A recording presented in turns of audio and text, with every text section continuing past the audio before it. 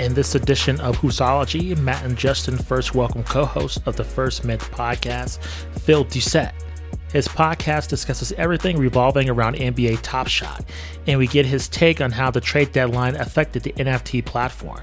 Phil also provides great insight as to how he got involved with NBA Top Shot, the future of digital collectibles, and more. Then Matt and Justin break down everything concerning the NBA trade deadline. And now, Phil Doucette. He is the co-host of the First Mint podcast. We now welcome Phil Doucette onto Hoopsology. How's it going, Phil? Great. Thanks for having me, guys. Happy to be here. Well, Phil, lots to talk to you about. And since the trade deadline has just concluded as of the recording of this podcast, and your podcast and our website too covers NBA Top Shot. Just want to get your opinion on how the trade deadline affects NBA Top Shot. I mean, I don't even know if it's been around a year yet. So this is kind of like a new frontier. So can you kind of tell us what it's been like today in terms of the trade deadline and NBA Top Shot? Yeah, so it's really strange because the market only moves the way people want it to move, right? So people are there anticipating trades. People are advising others to buy the rumors and then sell the news was the saying of the day, right? So if you hear a player is going to be traded, go and buy him. When it's officially announced that he's been traded, sell him off for twice the price that he went for originally, right? But why though? Why are people buying players that get traded? Nothing special happens to those moments. I mean, he changes teams, but I mean, was it his last shot as part of that current team? No, right? So it's a little weird to see how the market works, but if you do learn how the market works, it can be profitable because, I mean, we saw it all day. People were buying all sorts of players. I even retweeted a fake Kyle Lowry trade earlier today because a lot of the Toronto media was duped by the fake Woj. And a lot of the Toronto media put out a Kyle Lowry trade for Kyle Kuzma. And I had it out there for only 30 seconds. And then I have people sending me DMs saying that they loaded up on Kyle Lowry moments with the Raptors. So, just to give you an example, right? That's how crazy it is. Hard to explain. Yeah. Phil, take us back to the beginning. And how did you first hear about NBA Top Shot? And then when you first heard about the concept, were you like skeptical? I know I was. I mean, I've done a complete 180. I went from completely thinking it was ridiculous to now I'm trying to get my first pack. So my mind has just been completely changed within the last, I would say, month or so. But tell us your first experience with NBA Top Shot and how you got deeply involved with it. It started with, so I run a small podcast. I've been running a podcast that covers the NBA 2K League, which is the video gaming league, the esports. Yeah. I've been covering that since the first season. So I have my own podcast called the Expose Podcast, which is kind of the touchy side of things, not just reporting on games, but all the side drama and stuff. And my brother contacted me, interested in having his own podcast. So he asked me a bunch of advice. Not really advice. He kind of asked me the ins and outs of podcasting. I didn't hear from him after like 2 or 3 months after that. And then all of a sudden, he posted on Twitter the first episode of the First Mint podcast. So I said, you know what? I'll support my brother. I'll download this just to give him a download. I'll throw it on at work, and I'll listen to it, even though I might not listen to it actually, and we'll go from there. So I played the first episode. It wasn't a very long one. And then he said a couple things in there that really caught my attention. I mean, I know nothing about cryptocurrency, blockchain, NFTs and all that stuff. But he was talking about this stuff, but connecting it to the NBA. And I'm a massive NBA fan. So that caught my eye. Sure enough, I asked him what this is. I signed up for an account, and we went from there. He gave me a couple of gifts. He helped me out to start. I only invested a tiny little bit of money. And this is back in the day where everything cost $1 or $2. And yeah, so here we are. And he knew I had a lot of experience with this type of stuff.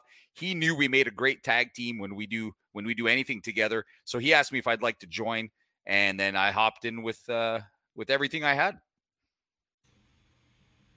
A follow-up to that, Phil, since you mentioned the 2K League, and I've asked other guests about this, and forgive me if this sounds kind of ridiculous, but when I first heard about NBA Top Shot, immediately what popped in my mind is opening the packs in NBA 2K. I was like, man, they are just, right. I mean, I can just, it seems like in NBA 2K, I can open a pack and play the player, like in the game. That seems more valuable than having the highlight.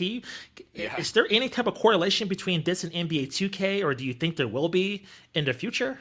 There is not right now any sort of correlation, but what they are doing is they do have some sort of game they're coming out with where you'll be able to use your moments in a game and win other moments and stuff like that. Okay. So that is actually one of their top 3 priorities right now. They're working on it. I think it's called Hardcourt or something like that. And you'll be able to download an app for it, and you'll be able to use your moments to play games against other people and things like that. So they're really trying to develop the entire idea.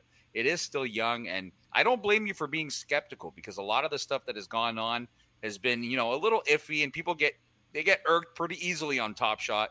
And for someone who hasn't had a pack yet, it's kind of devastating, right? Because you want to get in on it, but some of the prices are so high, you're not just going to spend, thousands of dollars or hundreds of dollars on something you can't really kickstart like other people did.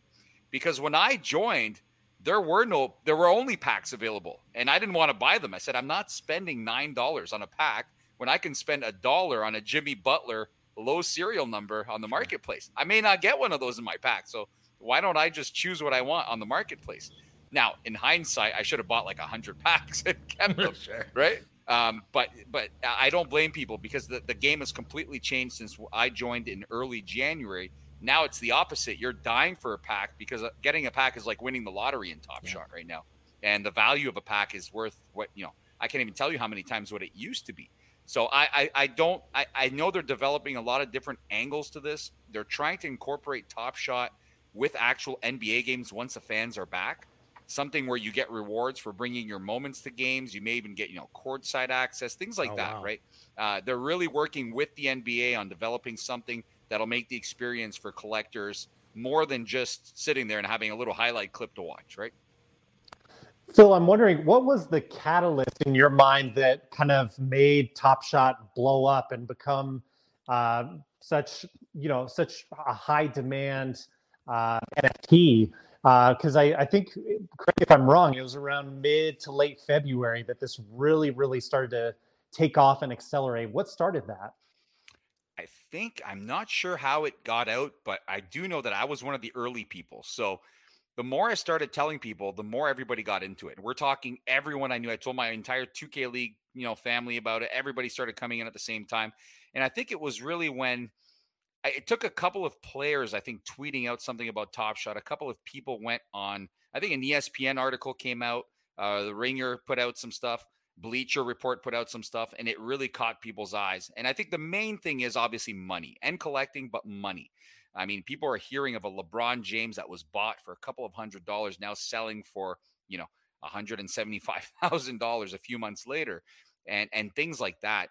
And also it's the idea of blockchain and cryptocurrency, Bitcoin, ETH, that really has people intrigued, because someone like myself who has no previous experience in that, for me to be able to combine that with the NBA is what was intriguing. And I'm not really into the stock market, but this is literally a stock market for the NBA. So I said, I'm such a big sports fan that I'll give it a shot, because this is funner to me than trying to, join all these groups and learn what's hot on the stock market and try and figure all that out. So that's the intrigue for me. I'm not trying to get rich quick.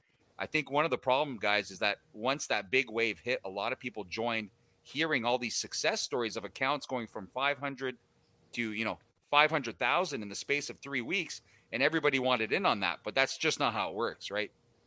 It's nice to see people stick to the collecting part as well as making a bit of money. For sure. Yeah. Sounds much more fun than stonks to me, for sure. So the other thing I wanted to ask is that I've heard people talk about this great community behind Top Shot. Is Top Shot now kind of a community unto itself, or is it more just kind of collectively throughout Reddit, Twitter, et cetera, that this is really blown up into a community? I think that's a great question, because when I jumped into this, I didn't expect anything other than just having my own collection and doing my own collecting. But now I feel like I know so many of these people, a lot of our viewers and listeners and people on Twitter. I feel like I know them really well. And I feel like if we had some sort of, meetup, I could meet hundreds of people and say, oh, wow, this is who you are. And I feel like I know you so well. But at the same time, a sense of community like that is really what drives this whole thing, because we're able to speak to each other. You're able to give advice to each other. You're able to compare notes with others.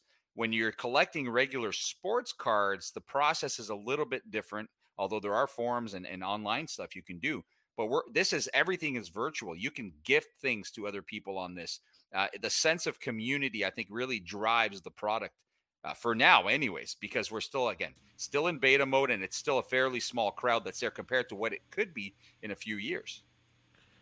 Phil, when do you think Top Shot will get out of beta? Have you heard anything regarding that, just in terms of their timeline? Because I kind of disagree with Matt. I feel like it hasn't even blown up yet, just because, I mean, I was telling him off air that I haven't seen a promo on like Inside the NBA or on ESPN at all. I've seen them run stories on it, but certainly not just like trying to promote it. Once we get those promos, my question is this site going to even be able to handle the volume of people? Because I can just see easily like 10 million people. You imagine just a big time game. It's, LeBron versus Kevin Durant, some massive highlight. And then if something comes out in terms of a Top Shot, people just overloading the website. So do you think Dapper Labs and just the developers are prepared to deal with such a high upswing once this thing truly like gets super popular, not only in the United States, but globally?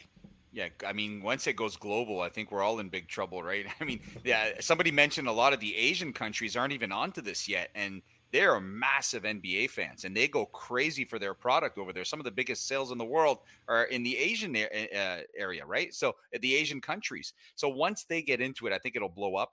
Can the site handle it? I don't know, because that's been one of the big issues the last couple of months, has been the high volume crashing the site when there's a big pack drop or just at any time. But if you've been on there the last couple of weeks, we haven't had too many interruptions. I think they're starting to figure that out. I think they're starting to allocate a lot of their money towards the IT side of things.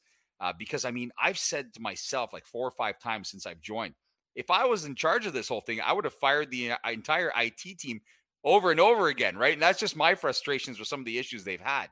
But it's been actually pretty smooth sailing the last few weeks. And it's really promising, because I feel like I've been on the site for a year now, but it's only been 2 months, right? 2.5 months. So to see the progress that they've made, I think they're really taking the steps necessary to fix the product, fix the website, get out of beta, which I think they said the other day they were looking within the next 5 months, which is really encouraging. And maybe to time it with the start of next season when they'll make their big push. It is a little bit late now. They could make a push during the playoffs and the finals. But I think if they really work on their product first, before bringing in the UFC and all that, which is a whole other project, and I hope they don't just open that up to everybody and everybody goes crazy on that too. I hope they really think about it, because the NFTs are not going anywhere. This is not going anywhere. This is the future, where in 5 years, you'll say, wow, remember when that was just a startup project? So I think they'll be able to handle it, hopefully, but there'll be a lot of trial and error along the way. Phil, we put out a question on our Facebook page in terms of has anybody heard of Top Shot? And one of the responses that we got was from a listener stating their concerns in terms of NFTs in the environment. And this is something that I wasn't even aware of until he brought it to my attention. That's in terms of the potential damage into the environment. Have you heard those concerns too?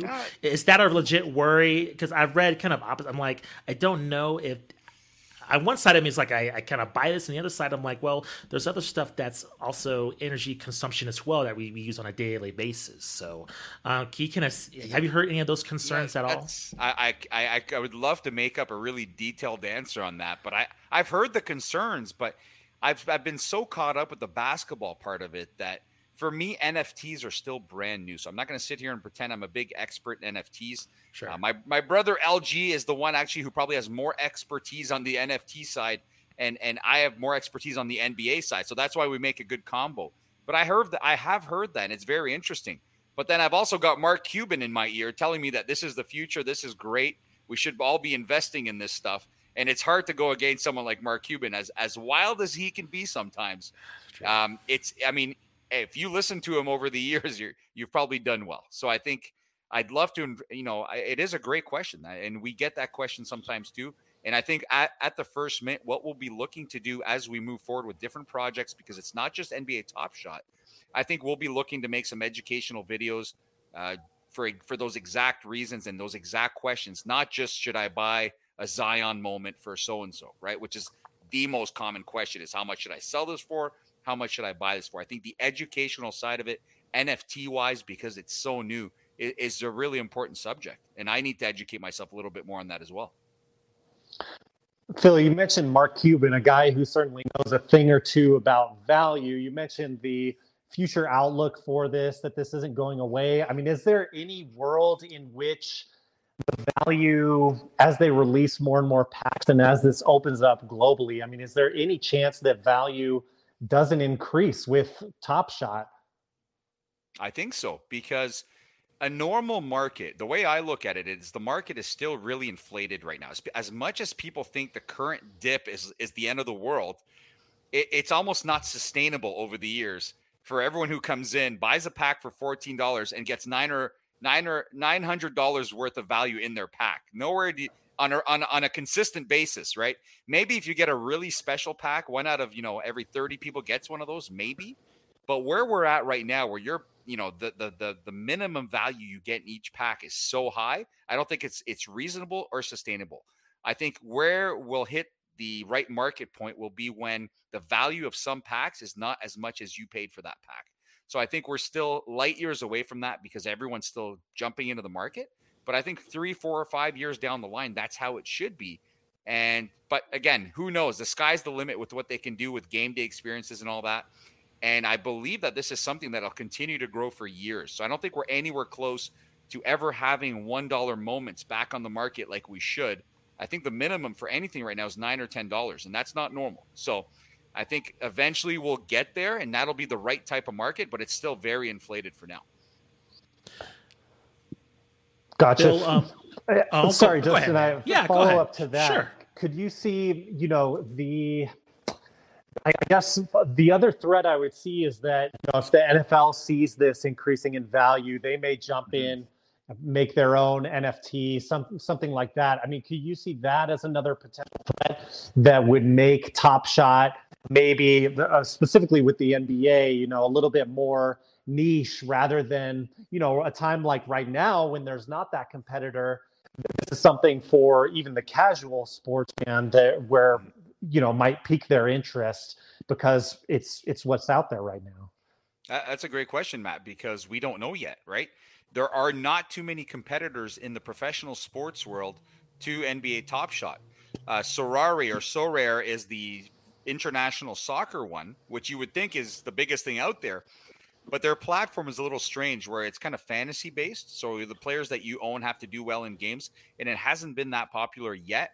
But I've seen a lot of European soccer players start tweeting about it, which makes me think that it may take off soon.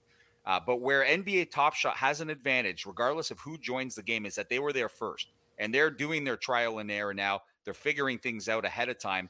And I don't know if Dapper Labs is going to purchase every possible license and run it under their platform. But I do know that they've got the UFC coming. On their website, they've got the NFLPA logo. I don't know what that means. Also, we heard Roham, who's in charge of the entire thing. He's the head honcho.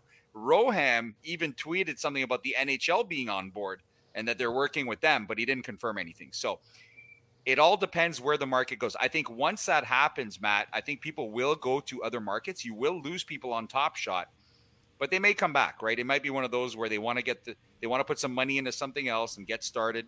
But I think eventually you'll keep coming back. I didn't only collect one specific type of sports cards when I was young. I had 3 or 4 different sports going. But this is such a long-term thing, right? That who knows when these others are coming and how good they're going to be. We just don't know.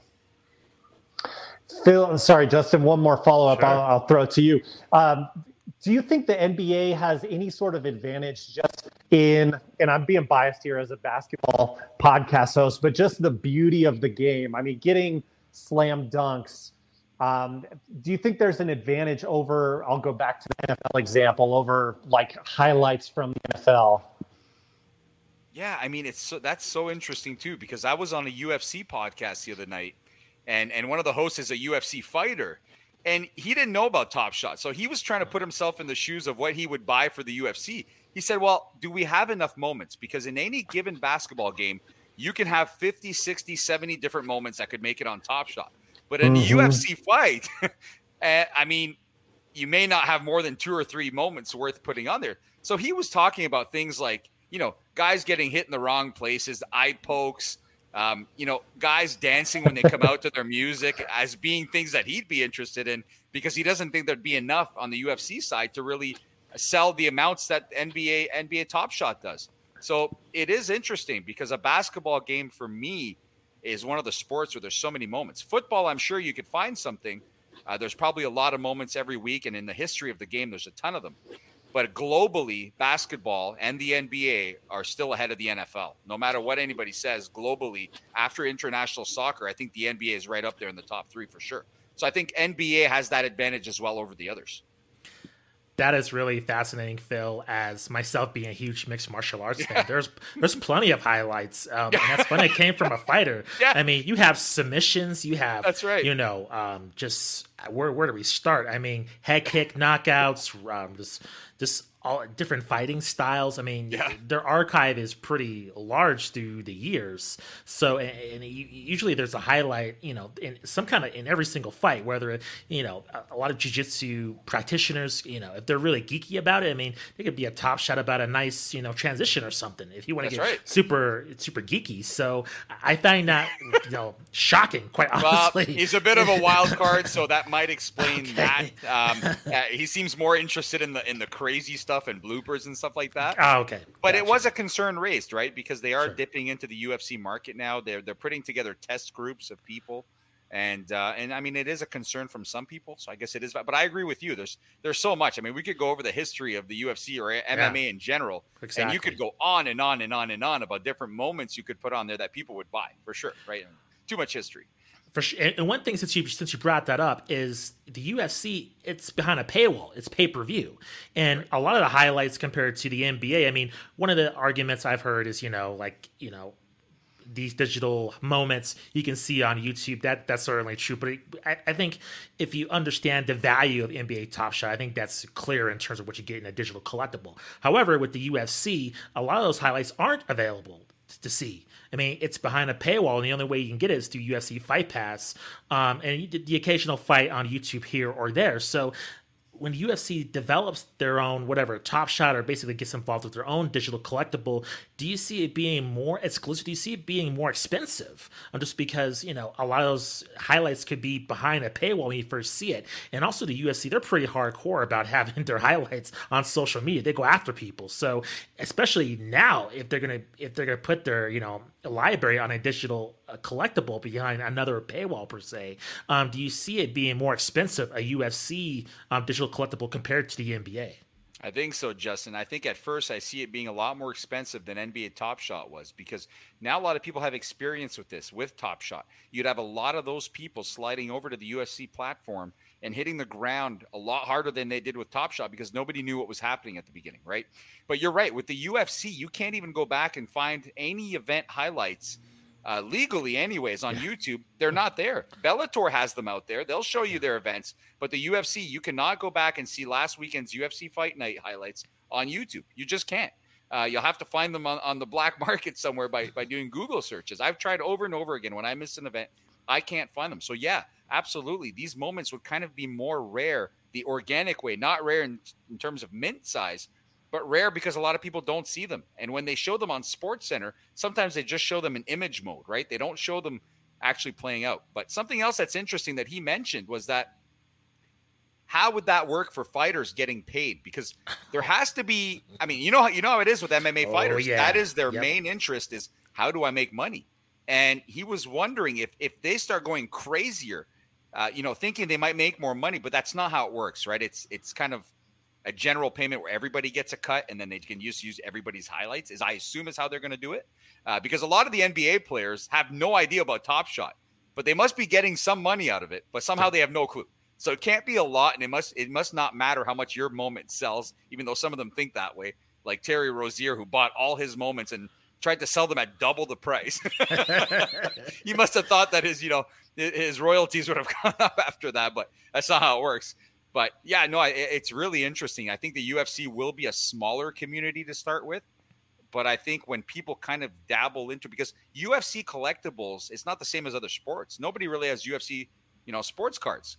So you'd be kind of starting fresh with people, and you don't have to convince a huge portion of the ones collecting, physical cards to dabble into the digital market now. which is what is the issue right now with the NBAs. You got all these sports card collectors that say we don't want anything to do with this new age stuff. We're sticking to our cards and all that stuff, which is a whole other story. And until you get all them kind of merged together, you may not have the numbers that you could have if everybody was on board. But I think the UFC would be a bit different because there really hasn't been too many collectibles that I know of anyways on the market. So this would be new for everybody.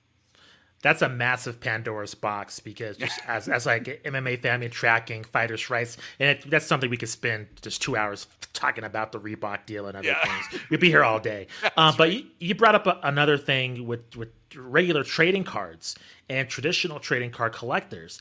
And I'm getting the vibe that they're not totally down with this all the way. And it seems weird because people collect all types of different stuff. I mean, my brother collected Pokemon cards and just Magic the Gathering. And I wasn't outraged or threatened by like my own trading card collectibles. So why is this a negative tone? Because I've watched some YouTube videos. I get the sense that they're kind of anti this. And I just find it curious as to why.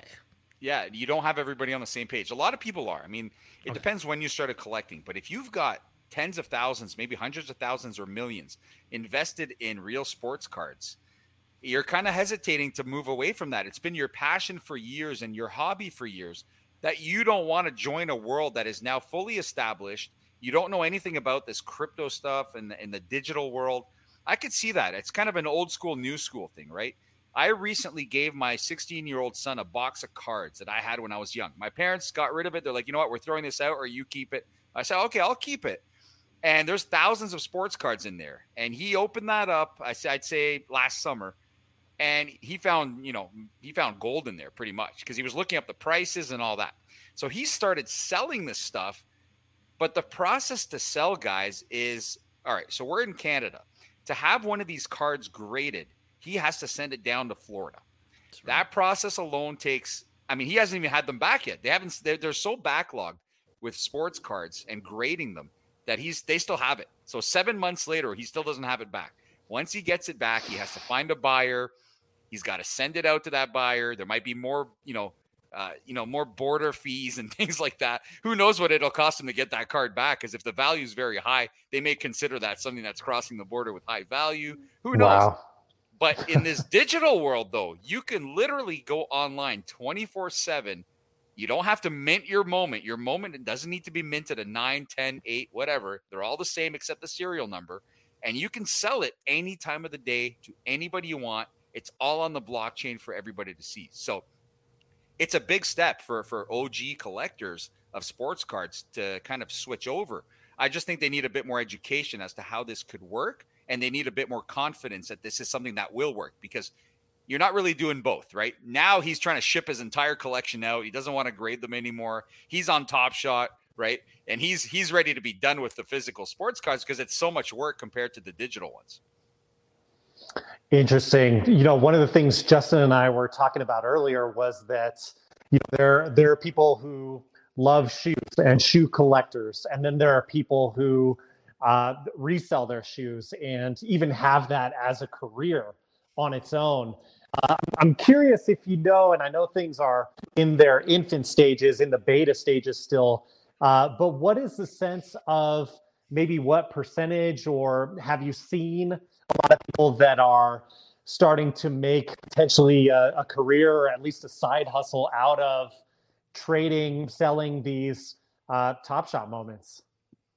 I think a lot of people considered it when we hit the highest of highs in February, but now a lot of people are back down to earth after some of the prices, right? We were talking some people's accounts going from the $75 they invested to 60 or 70,000 in the span of a month, which people were thinking they could do that consistently. But once they realize, like in the times that we're in now, and their accounts are back down to 15 or 20,000, they're not able to do it. Having said that, my brother LG, who started the First Mint enterprise, pretty much, I'll call it an enterprise because it's not only NBA Top Shot, it will dabble into all NFTs and all sports projects and things like that. He is now doing this full time for the most part. And he had a full-time job before that. He's jumped into this full time now. It's been very profitable for the people who were there very early, like last summer. Their accounts are all between, say $500,000 and $1 million or more because they own so much volume of the cheap product back then. and now the prices have skyrocketed on every single one of them. So it kind of depends when you jumped into this, but I think you'll see some people, absolutely, because you've got some professional flippers that are there all the time. And I don't know how they do it. I'm there struggling to make money, and figure out how to do it consistently, but I'm more in it for the collecting. So it doesn't bother me. Any opportunity I see to flip something, I'll do it. But you've got those people, they'll buy something for 70 and they'll sell it for 75. And they'll do it 100 times in one night. So I mean, yeah, it's a side hustle for sure, right? And like you said, it is comparable to the shoe collecting and the shoe drops because of all the chaos that goes around pack drops. Pack drops are identical to shoe drops. You've got the issues with the bots. You've got all the accusations of people creating hundreds and thousands of accounts, which was a thing. And they've really struggled with that, to be honest. So that's one of the things that needs to be fully cleaned up before people can really put their faith in that. Phil, can you just estimate when we'll get historical moments from the NBA within Top Shot? Because that's going to be a huge thing. I mean, there's so many issues, and I mean, the one person that comes to mind is Michael Jordan, just because he is not affiliated with the NBA Players Association. And another player I want to ask about is Charles Barkley, just because he's notorious for not being in the video game. So I can't imagine him wanting to be a part of the NBA Top Shot. I mean, he doesn't even have a Twitter account. So that's a good. I'm just wondering, with some of these other players that either hate technology or just have their own kind of weird things with the NBA, what do you think? What do you anticipate in terms of when historical moments get into NBA Top Shot? Because I think that's going to be gold. I mean, holy cow! I agree. We hit like even mid 2000s. I mean, sheesh, when Kobe, and all his stuff comes out. I mean.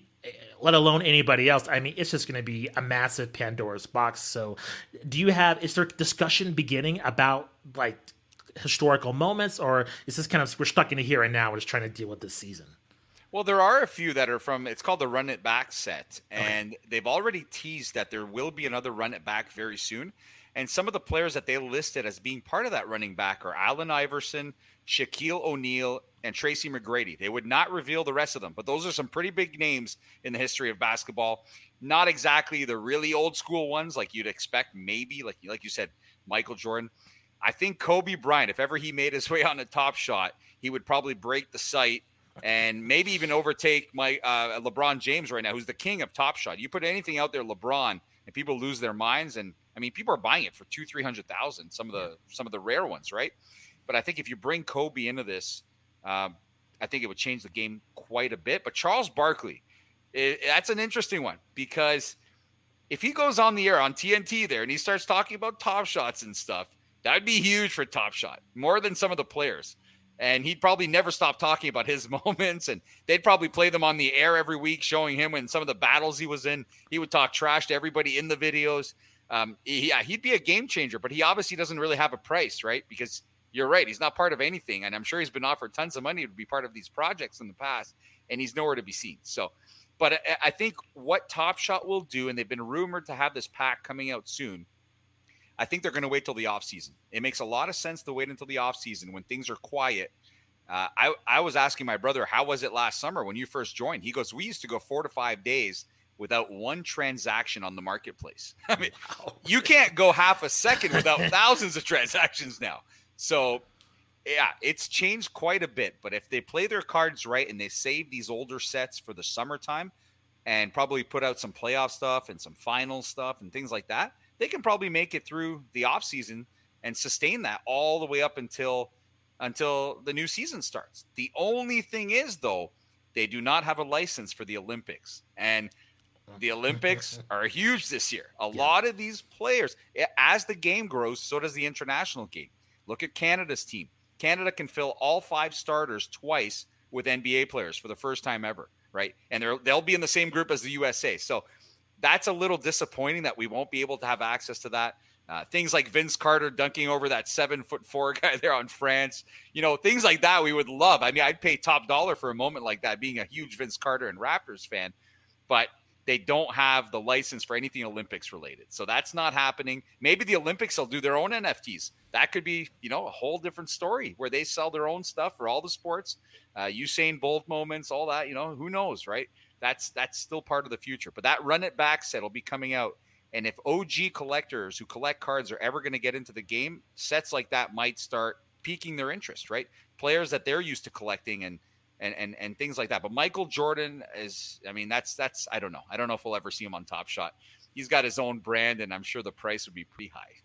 So you think it'd be minimal, even if Top Shot grows to great popularity? There's really no chance of him being associated with NBA Top Shot. I mean, he was in 2K. That did happen eventually. Right. So you just don't see it as a possibility, like 10, 15 years down the line. Just out of curiosity. No, wait, maybe. Yeah, I mean, money talks at the end of the day. He doesn't need it, but you're right. He has done other projects before. And LaMelo Ball, his very own LaMelo Ball, who's I'd say he's the top 5 hottest thing on Top Shot right now. All his players are getting into Top Shot more than any other team. So the Orlando Magic and the Charlotte Hornets are the 2 teams where all 5 starters are all over Top Shot. They do streams all the time. They're all over it. So you can't help but wonder. I mean, eventually Michael Jordan will hear about this, and I'm sure he will ask the question, hey, why don't I have a moment on there, right? Especially when LeBron is dominating the way he is on Top Shot. The competitor in Michael might say, hey, let me trump him with one set or something, a Legends set where he comes out and they've only make 50 of them or something. That would also destroy the site, and we probably wouldn't have a site for a month or something if that happens. Well, Phil, thank you very much for joining the show. Really appreciate it. Please let our listeners and viewers know where they can find you on social media, and then also what projects and anything else you have working on this coming year. Well, we've got a lot coming up on the First Mint. We've got a great team behind the First Mint. A lot of people think that it's just my brother and myself. My brother is the absolute mastermind behind the whole thing. He runs the enterprise. I just help out wherever I can. I'm just happy to be on the air when I can't. You can find it at the First Mint on Twitter. We're not on Instagram completely. There is a brand new website that is coming out in the next couple of days. It's going to be super exciting stuff with rumors, everything you need to know about Top Shot and NFTs. And the question from that listener that you brought up earlier is a really good one, and I'll bring it up to him, and that's something we should be discussing because we do get asked that question quite a bit about the environment and things like that. Again, at the First Mint on Twitter is where everything at. You can find the link to the podcast there. As for me, you can find me at The Real Phil D on Twitter. I have another podcast, as I mentioned earlier. It's the NBA 2K League Expose podcast. That'll be starting up soon. We've had the first episode this year, but the season doesn't start until May. And it's a little bit difficult this year because the players can't fly into their markets without quarantining and all that. But look out for that. It's a really fun league. It's the actual NBA teams. A lot of people don't know this. And they draft players the way that the NBA drafts players. I mean, David Silver was there for the first pick the last couple of years, calling it out. And, it's a real draft. They get drafted from all over the world. They go to their home markets. They control every player on the court. There's 5 versus 5. Exciting stuff. Very fun to watch. But keep checking the First Mint. We've got a lot of stuff coming up, and I think the listeners will be pretty excited about that. Phil, thank you very much. We really enjoyed the chat. Hopefully we'll talk to you soon. And just happy collecting. Thanks for joining us. Really appreciate it. Thanks a lot, guys. I had a great time. Thank you. Welcome to another episode of Hoopsology. I am Justin Goodrum, joined by Matt Thomas. What's up, man? Justin, apparently the story of the trade deadline is the Orlando Magic wanted to dominate the headlines in the NBA for one day. Right. Well, mission accomplished. They did. And then they're going to fade back to obscurity for the rest of this year and probably next. But nevertheless, you're right. They did dominate the headlines today of the trade deadline. Is our trade deadline recap. That's breaking down what we thought were the most notable trades in the NBA. I want to make note first that up on our YouTube channel, currently right now, we have our interview with Phil Doucette of the First Mint. That website and podcast covers NBA Top Shot and soon other sports NFTs as well. So check out that interview. Really fun to talk to Phil. Over 35 minutes. We touched on a little bit of NBA 2K. Some UFC talk came up. I mean, really compelling chat with Phil. Awesome guest. It was a pleasure to have him on. So that's up on our YouTube channel now, along with the rest of our content as well. But Matt, it's time to break down this NBA trade deadline. And I'll just be honest, I never liked the NBA trade deadline. I think it's way overrated. Just to be completely honest, I don't. see like the big trades or thing changing. I think NBA free agency is just a lot more exciting. That's especially recently. That's when we're seeing a lot of just dramatic changes. But nevertheless, there are some huge changes and some huge non-starters. So just to recap, Kyle Lowry, I believe I'm trying to remember, and I should know this, and I'm embarrassed.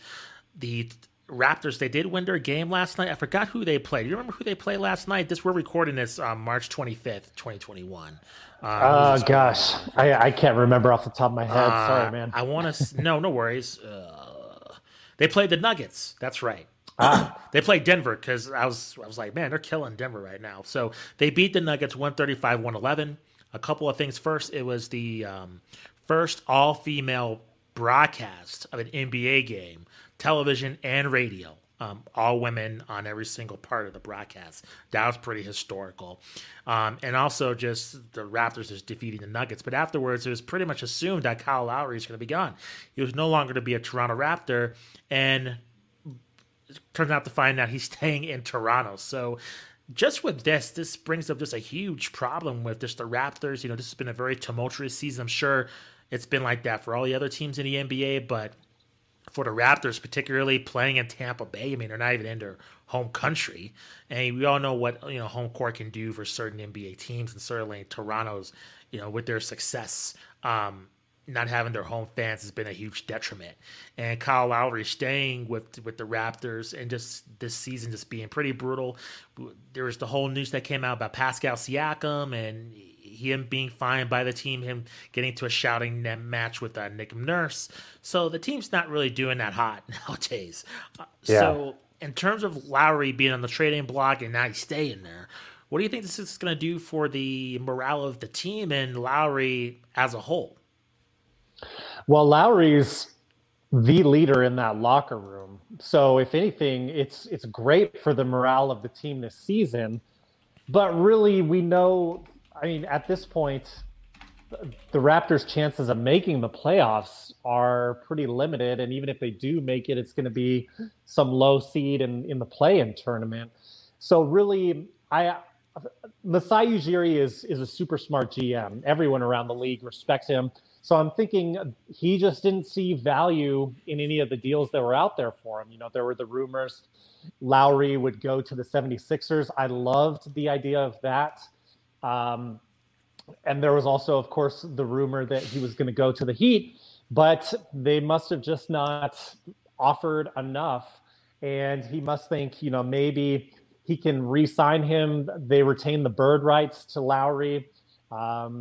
So they can sign him, and then he's still a tradable asset, and they'll still have him that way. But I think it felt like kind of a miss to me, because I think this was the time to trade Lowry. This was the time to hand the helm over to Fred VanVleet as far as the starting point guard of that team. I think he's proven his value. So it does feel like a bummer for the Raptors. If I'm a Raptors fan right now, of course you would be sad to see Lowry leave, but he's a 35-year-old point guard. You just can't imagine his value is going to get any higher as we go day by day here. Yeah, I agree. I think it was, a good moment. I guess not a moment, but the timing was right to pass the torch to Fred VanVleet, and it didn't happen. So it's a bummer just to see that. It's popping in my mind because I remember calling Fred VanVleet Marcus VanVleet. I don't know if you remember that. So it's just like, I'm glad I got his name right. But anyways, moving from Toronto, we got to talk about. Oh, go ahead. One more thing. I'm sorry. Please. While we're on Toronto, let's also add that the Raptors did make a big trade, and that they sent Norman Powell over to the Blazers. That's right. Shout out to Danny Meringue. You can go back and listen to that interview if you want. He was talking about the potential of the Blazers moving Gary Trent, which they did now to the Raptors. He will be an unrestricted free agent after this year. So you have to think they also traded Rodney Hood. You'd imagine they let Rodney Hood go and sign Gary Trent as kind of a 3-and-D player, a great piece to have. So kind of a win in a way for the Raptors there, but also mortgaging the present by shipping out one of their leading scorers in Norman Powell, a guy who can go out and get a bucket, had his career high within the past month. So to me, I'm just saying that to emphasize, I don't understand why you don't move Lowry if you just move Norman Powell. Yeah, quite bizarre. And it's also just creates a lot of friction within the team too, right? Just, I was supposed to be traded. I'm not. What's going to happen? What's my future with this team? And also he had a lot of suitors. I mean, holy moly. I mean, from our guest, Phil Doucette, he'll go into detail about the fake Woj account, about there's fake tweets about Kyle Lowry being traded, to how that affected NBA Top Shot, to just, interest from the Clippers, Lakers, I think you said the 76ers. It was just like insanity. And then when it comes up to, 1 o'clock Mountain Time, nothing happened. He stayed. So I was like, where's the Kyle Lowry trade? It was just kind of weird just to see that not happen for sure. 100%. If you want to elaborate on this, you can. I don't get the fascination with Lonzo Ball. I think he's really improved. I think he's a solid NBA player. I think any talk of him just being, this, I don't know how you would say it, a figment of his father's imagination, I think is false. He is a legit NBA player with legit skills that can service any NBA team. However, people were talking about him being a massive factor, and the Bulls were in line to possibly get him. And I was like, wow, how's this guy like a game changer for Chicago? He's an all right point guard, but I don't know. I guess he's a piece. And we could talk about this later, but the way that people are currently seeing Chicago, I'm not buying it. And having Lonzo Ball being traded to Chicago, I don't see it being a positive addition, even with them getting that big trade with Nikolai Vucevic that we'll talk about later. But I don't know. I just think Lonzo Ball on any other team, he's a minor impact, per se. I don't see him having too much of an effect compared to, like I say, a Rajon Rondo at his prime. I know, I believe he got traded too today. So that's correct. Playoff Rondo. Yeah, I don't know. I just, there's a lot of hype around Lonzo Ball today. I didn't understand why. What did you think of all the trade chatter around Lonzo Ball today? Well, there will always be hype around Lonzo Ball. It's just destined to be that way because he is the first Ball son to make his trip through the NBA. Sure. I do think there are some interesting things about him in Chicago. Like, I do think he would actually complement Zach LaVine pretty well and make them an interesting backcourt. Not that he's going to take them to, title prominence or anything like that, but it is an interesting lineup shakeup depending on what you could get for him. I am fascinated by Lonzo Ball in the same way, and I'm going to tie this together to you, Justin, in the same way that I'm fascinated by Ben Simmons as a player. Players with extremely awesome skill sets in some ways and some extreme deficiencies too. So I would kind of tie Lonzo Ball into that category as well. He is a much better shooter than Ben Simmons to this point anyway. Not as effective at getting to the basket as Ben Simmons is, but he's kind of this NBA unicorn, so to speak, but not necessarily in a good way. So I can definitely see why you have your take about Lonzo Ball that way, because it's a similar one to, your feelings towards Ben Simmons, if I may be assumptive there. No, that's true. So, yeah, I don't know. I think there will always be media hype on Lonzo Ball, but at the end of the day, it may be the best thing for him to stay on a young Pelicans team and develop around Zion and throw alley-oops to Zion Williamson and Brandon Ingram. I think the Pelicans have been a disappointment. Yeah. I think we've seen Zion take a bigger step, and Brandon Ingram's supposed to take this all-star step as well in terms of. I mean, he made the all-star team, but you know what I mean. Just to be more of an established player, to have the Pelicans within the top 8, and instead they're outside looking in. So I don't think he should have been an all-star, but I know that's a hot take. But yeah, no, I agree with you. They are struggling. They're not looking good. No. So I honestly, I like the Pelicans and I like Lonzo Ball on there. I just don't see him as just this massive difference maker on any other team. And I guess might as well just talk about it now. And that was Chicago Bulls surprisingly making this trade. And I know they talked about it on No Dunks, and I agree with their sentiments. There was very little chatter around Nikolai Vucevic being moved. I mean, all the talk was Aaron Gordon, which he did get moved to the Denver Nuggets, which we could talk about that a little bit later. But with Nikolai Vucevic, I'll just read this trade. Guess who reported it first? Adrian Wojnarowski. Woj bomb. So Orlando will send Vucevic and forward Akwafuruka Amanu, I probably butchered that, to Chicago for Wendell Carter Jr., Otto Porter, and 2 first-round picks. So to me, I think this is a pretty huge deal for Chicago. It makes them relevant. You have 2 All-Stars. We've seen flashes of this team really being on an upward trajectory. I had no expectations for Chicago. Those of you who don't know, I'm a huge Chicago Bulls fan, believe it or not. My expectations were low just because of Billy Donovan and everything going on with this team, especially with the circumstances as what they are. This year's kind of a throwaway year, right? And then next year you can kind of build and move forward. But now it seems like Chicago's making a play, to make the playoffs here. And I'll just say it, and as you heard me talk about this through this entire season and last entire season. I'm not a big fan of Zach LaVine. It's so weird because I love him in the slam dunk contest. I like the guy's game. I really do. But especially in the NBA, in basketball in general, compared to other sports, like in the NFL, I have a lot more sympathy towards other players in terms of them not having the success because it's more of a team game. And with basketball, we know who's good. We just do immediately.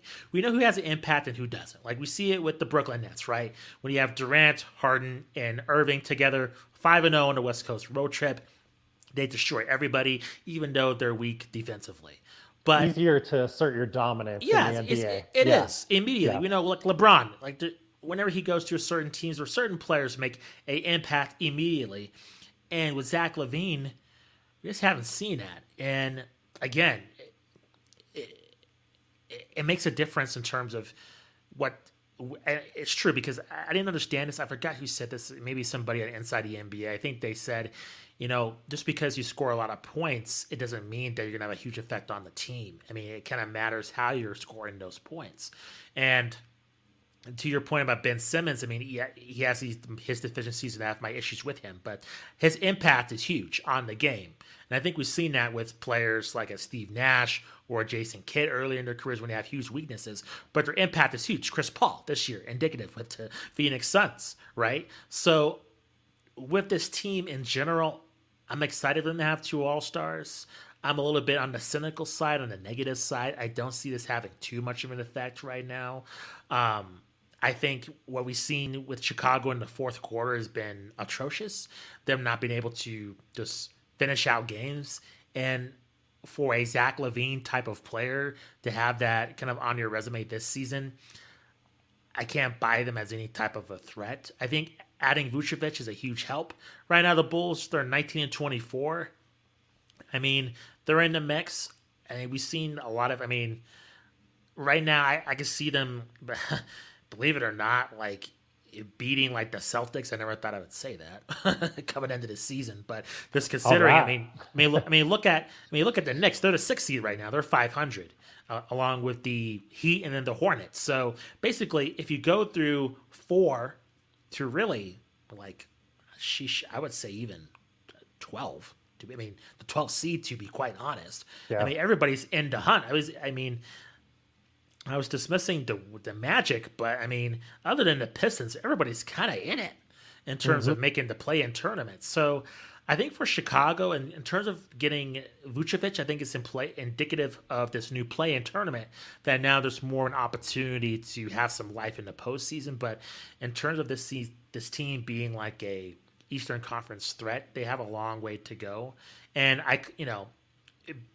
being a fan of this team after the Jordan years, seeing this team progress in terms of them not having a lot of talent, but then playing hard, those Bulls made me more hopeful compared to this when they have a lot of talent and they just make stupid mistakes.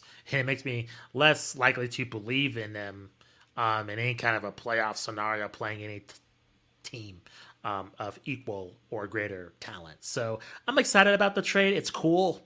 But, I mean, am I jumping for joy? Not at all. I'm pretty negative in terms of this having a massive impact. But what did you think, Matt? Did you think is this going to have a major effect for Chicago?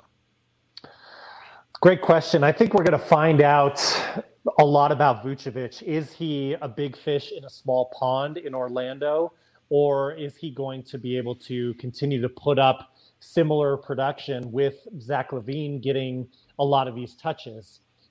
So we're going to find out a lot about both of those players. You know, the expectations are going to be higher on this team, and we're going to see how they live up to that. I do think Vucevic potentially pairs nicely with Lauri Markkanen. If Markkanen can improve, can start to progress again, of course. I mean, the Bulls are still a very young team. Yeah. I do think they're in good hands with Billy Donovan. It's hard to project the future, but I think there are certain teams where you get in a bad rut for a while, and I'm okay with giving up what the Bulls gave up to get Vucevic. So if I were a diehard Bulls fan, I still have a soft spot. I mean, I got Michael Jordan behind me. I still have a soft spot for that team. I would definitely be excited for this trade just to get that name, get that sort of pedigree, even if you're ending up, you know, for the next 2 years, like the 6th seed in the East. That's still better than where things were.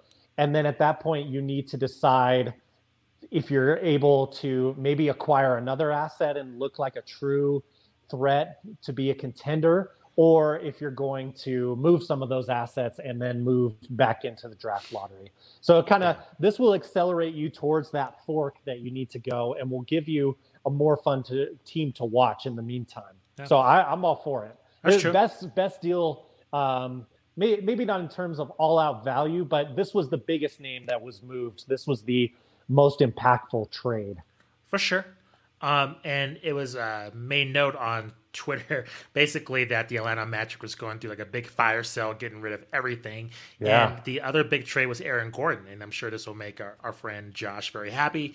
Big Denver Nuggets fan. The Magic will send Aaron Gordon and forward Gary Clark to Denver for guards Gary Harris, a lot of Garys, and RJ Hampton, and a 2025 first round pick as well.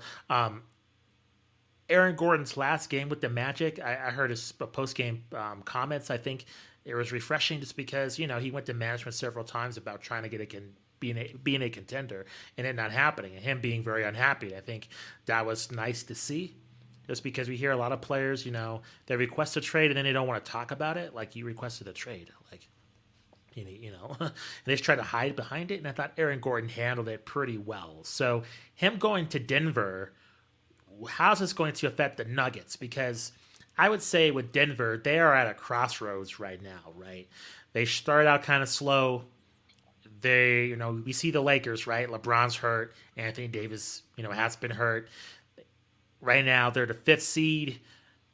The West is in a weird predicament, right? Because a lot of the teams that we thought might have been traditional powers, I mean, look, we have the Jazz and the Suns, number 1 and 2. And with the Nuggets having an Aaron Gordon, somebody, it was funny to seeing the news broken on their local broadcast. They portray as Aaron Gordon as this high-flying dunker, but he's there for his defensive prowess. That's where the bread and butter is going to be for this team to do anything. So do you think with him being on the Nuggets, this will be a turning point for this team to finally assert their power as a top seed in this conference for the playoffs?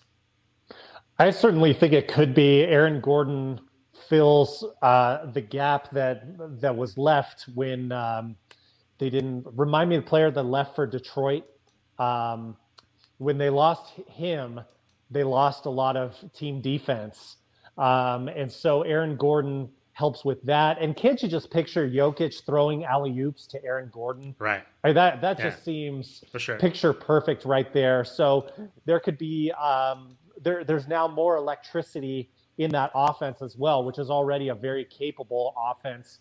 But I think the bigger impact, outside of all the flashy dunks, the biggest impact is going to be on the defensive end on the court. They can move Paul Millsap to the bench a little bit more and be more versatile on defense. So I think that's the biggest thing. And when you're looking at teams that they're going to have to go against in the West, once we get into the playoffs, that's super helpful for them to be able to have that, to be able to switch more often on defense with some of those combo guards and combo forwards that they have.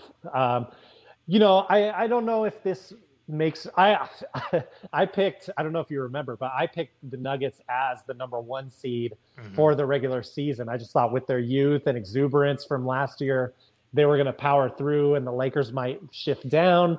Well, the Lakers shifted down, but the Nuggets didn't stay where I wanted them. So, I don't know that I buy this being something that takes them all the way up into like a top 3 seed. But I think this sets their roster well for playoff matchups. Did you have any other thoughts about this trade? Nah, not really. I think it helps the Nuggets. I think it's a smart move. And this year's playoffs, I think it's going to be very unpredictable. Makes it exciting. I mean, we have a lot of other factors at play that would normally not be the case in the playoffs. So I think it's going to be fairly entertaining for sure. But it's hard to really get a beat on this season, man. Just seeing like the top seeds, like the Jazz and 76ers, I can see them getting back. I can see them losing in the first round. I know it feels weird, but I can kind of see that happening. And even like right now, Brooklyn, they're on a 1-game losing streak, but they could be the first seed when it's said and done. So right now it's really hard to predict, and that's why I don't really like the trade deadline, because I don't feel like any major moves are made. Usually it's saved towards free agency.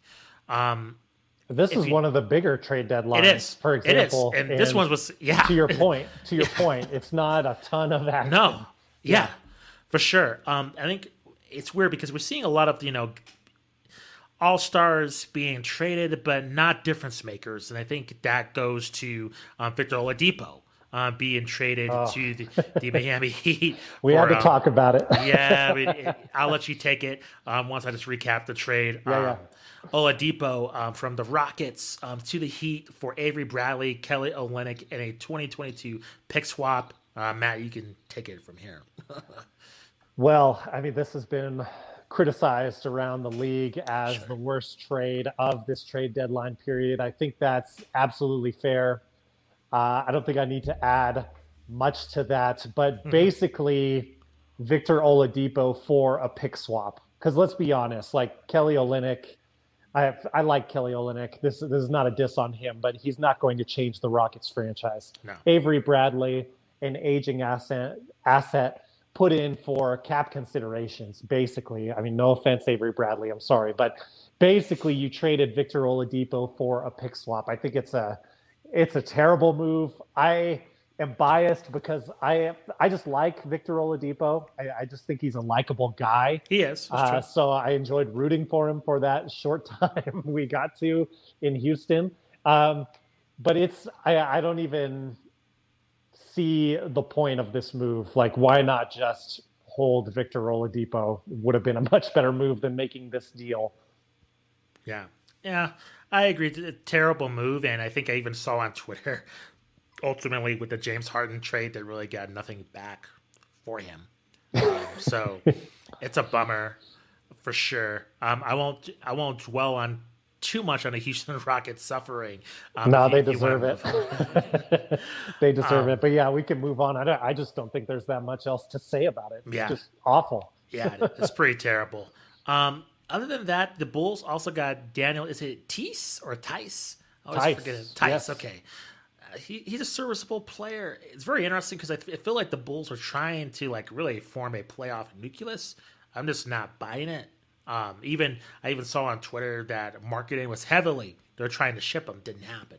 I think even they're trying to work something out with the Washington Wizards maybe, and that trade didn't work out either. So I don't know. was there anything else in this trade deadline that stood out to you that was profound, that kind of, raised an eyebrow in your neck of the woods, Matt? Yeah, a couple interesting things just quickly.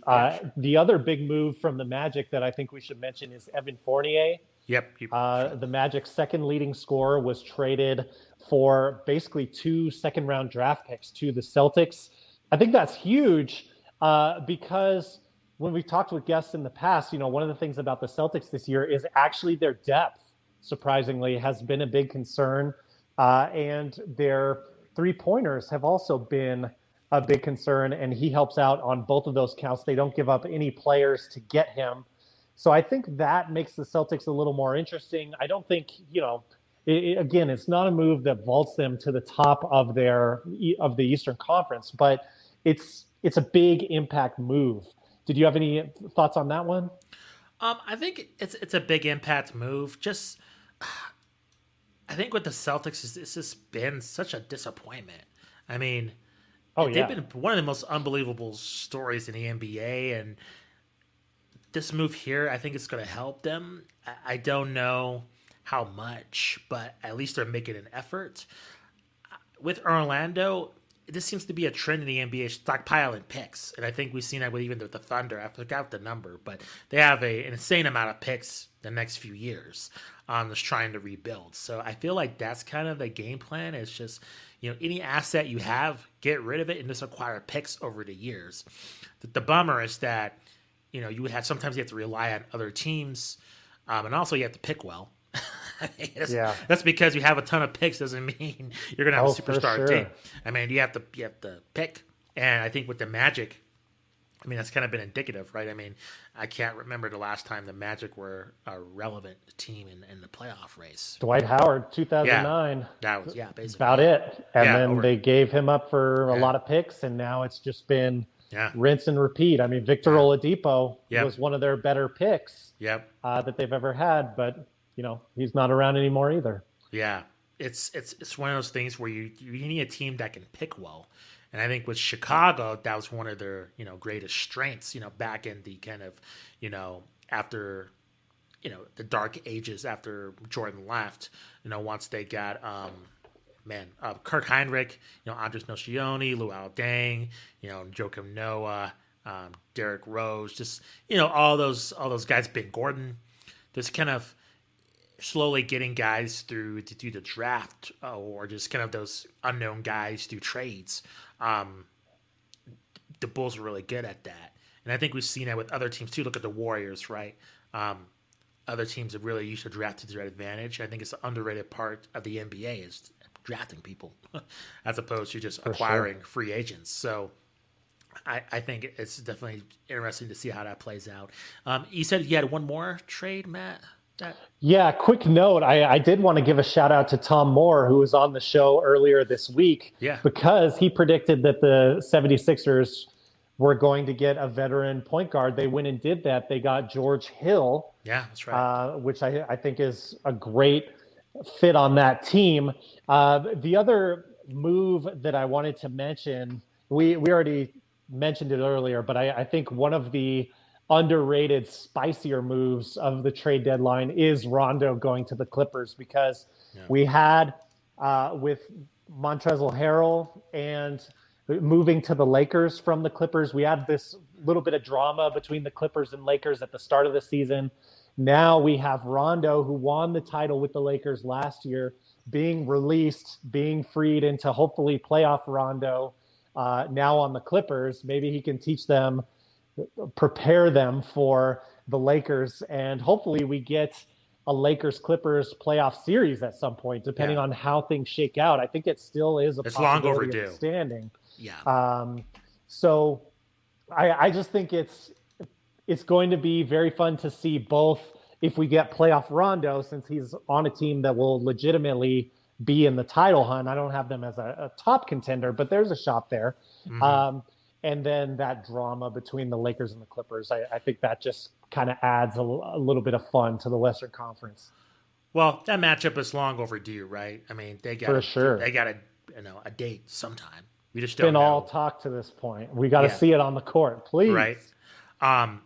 I'm sorry if my attention has been deviated a little bit. There's some late breaking news. The Trailblazers are playing the Miami Heat, and it looks like Damian Lillard has gone down with an injury. We'll see. Man. It looks like he did something to his knee. I mean, when you're watching this, he may be fine. But that's just a note to make a note of, that he did go down.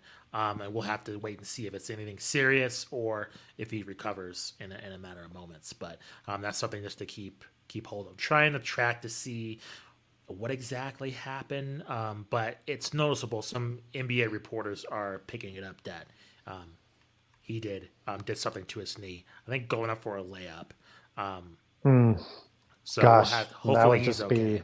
That would be the end of the season for the Blazers, basically. I mean, they might still limp into the playoffs, but if he's out for serious time, that's obviously the conference changing.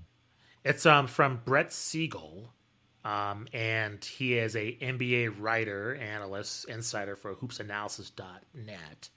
And he says, quote, Damian Lillard is in pain, limping from what appears to be a left knee injury. Timeout on the floor will update if Lillard remains in the game. Seems like he injured his knee going for a layup. He may have twisted it. So we'll see what happens. I mean, you might be watching this and talking about the guy was fine. But as of the recording of this podcast, he appears to be hurt. And when we record our main show on Sunday, if there's any additional news, we'll make sure to discuss it and bring that to you as well. But I thought I should pass that along. Did you have anything else, Matt, you wanted to discuss during this trade deadline? Man, I think that's good. I feel happy for JJ Redick that he's going to the Mavericks, a team where he's going to get at least a little more competitive run than he would get on the Pelicans. But I don't have too much analysis as far as that goes. He'll add some leadership for sure, but that was the last of the trades that I had made any notes on. And I think that's a pretty comprehensive run of the main deals that went down. So thanks for scrambling with me to get this reaction episode out. So much fun. Yeah. And actually a correction, Brett Siegel, before we go, Lillard's still in the game. It is a right knee injury, not left. This is quote, Lillard was sitting in a chair during a timeout with the head trainer pointing to the outside of his right knee, seems bothered by it out on the court. So we'll kind of see what happens. These guys, look at what's his name? Klay Thompson. He had a massive injury and he still tried to play through it. So these guys are unbelievably tough. So until they get an MRI or get checked out after the game, we won't know what officially happened. So just because they played through it, I don't think it's indicative of a major injury. So we'll just have to we'll wait and see on that one. But man, thank you for us getting to scramble to get this trade deadline special done. Lots of great content for our listeners and viewers to check out on our YouTube channel and our podcast feed. We have our interview with Kelly Oubre Sr. We have our interview with Matthew Gutierrez. The NCAA tournament resumes, so check that out. That was a really fun chat. So check that out about the Orangemen. We have our interview with Robin Lundberg. We have a really interesting interview, speaking of Damian Lillard, with Dan Marang of NBC Sports Northwest. Really interesting interview. If you want to know about Damian Lillard's just tough 18 months, please go check that out. Really just fascinating interview with him. Also, we have Brian Toperick. We have Arda Orcal of ESPN. There's tons of interviews. I can just spat them out all day. But subscribe to our YouTube channel, please, to get just up-to-date interviews with the most important influencers going on in the NBA. Not only that, but basketball culture in general, college, the women's game, NBA Top Shot, there's authors. We got that covered for you. Follow us on Twitter or in other social media venues, or I can't come up with the words, but other social media outlets. And Facebook, we have our video interviews. So we're starting to upload those. So our archives are now available on Facebook. So please go check that out as well. So for Matt Thomas, I am Justin Goodrum. Send us an email at hoopsologypod@gmail.com, and we will see you this Sunday. Actually, I take that back. That's a Monday. So Monday around morning, afternoon, you'll see the flagship show. We'll break down again the ramifications from the trade deadline and any other NBA news. So we'll see you then. Peace.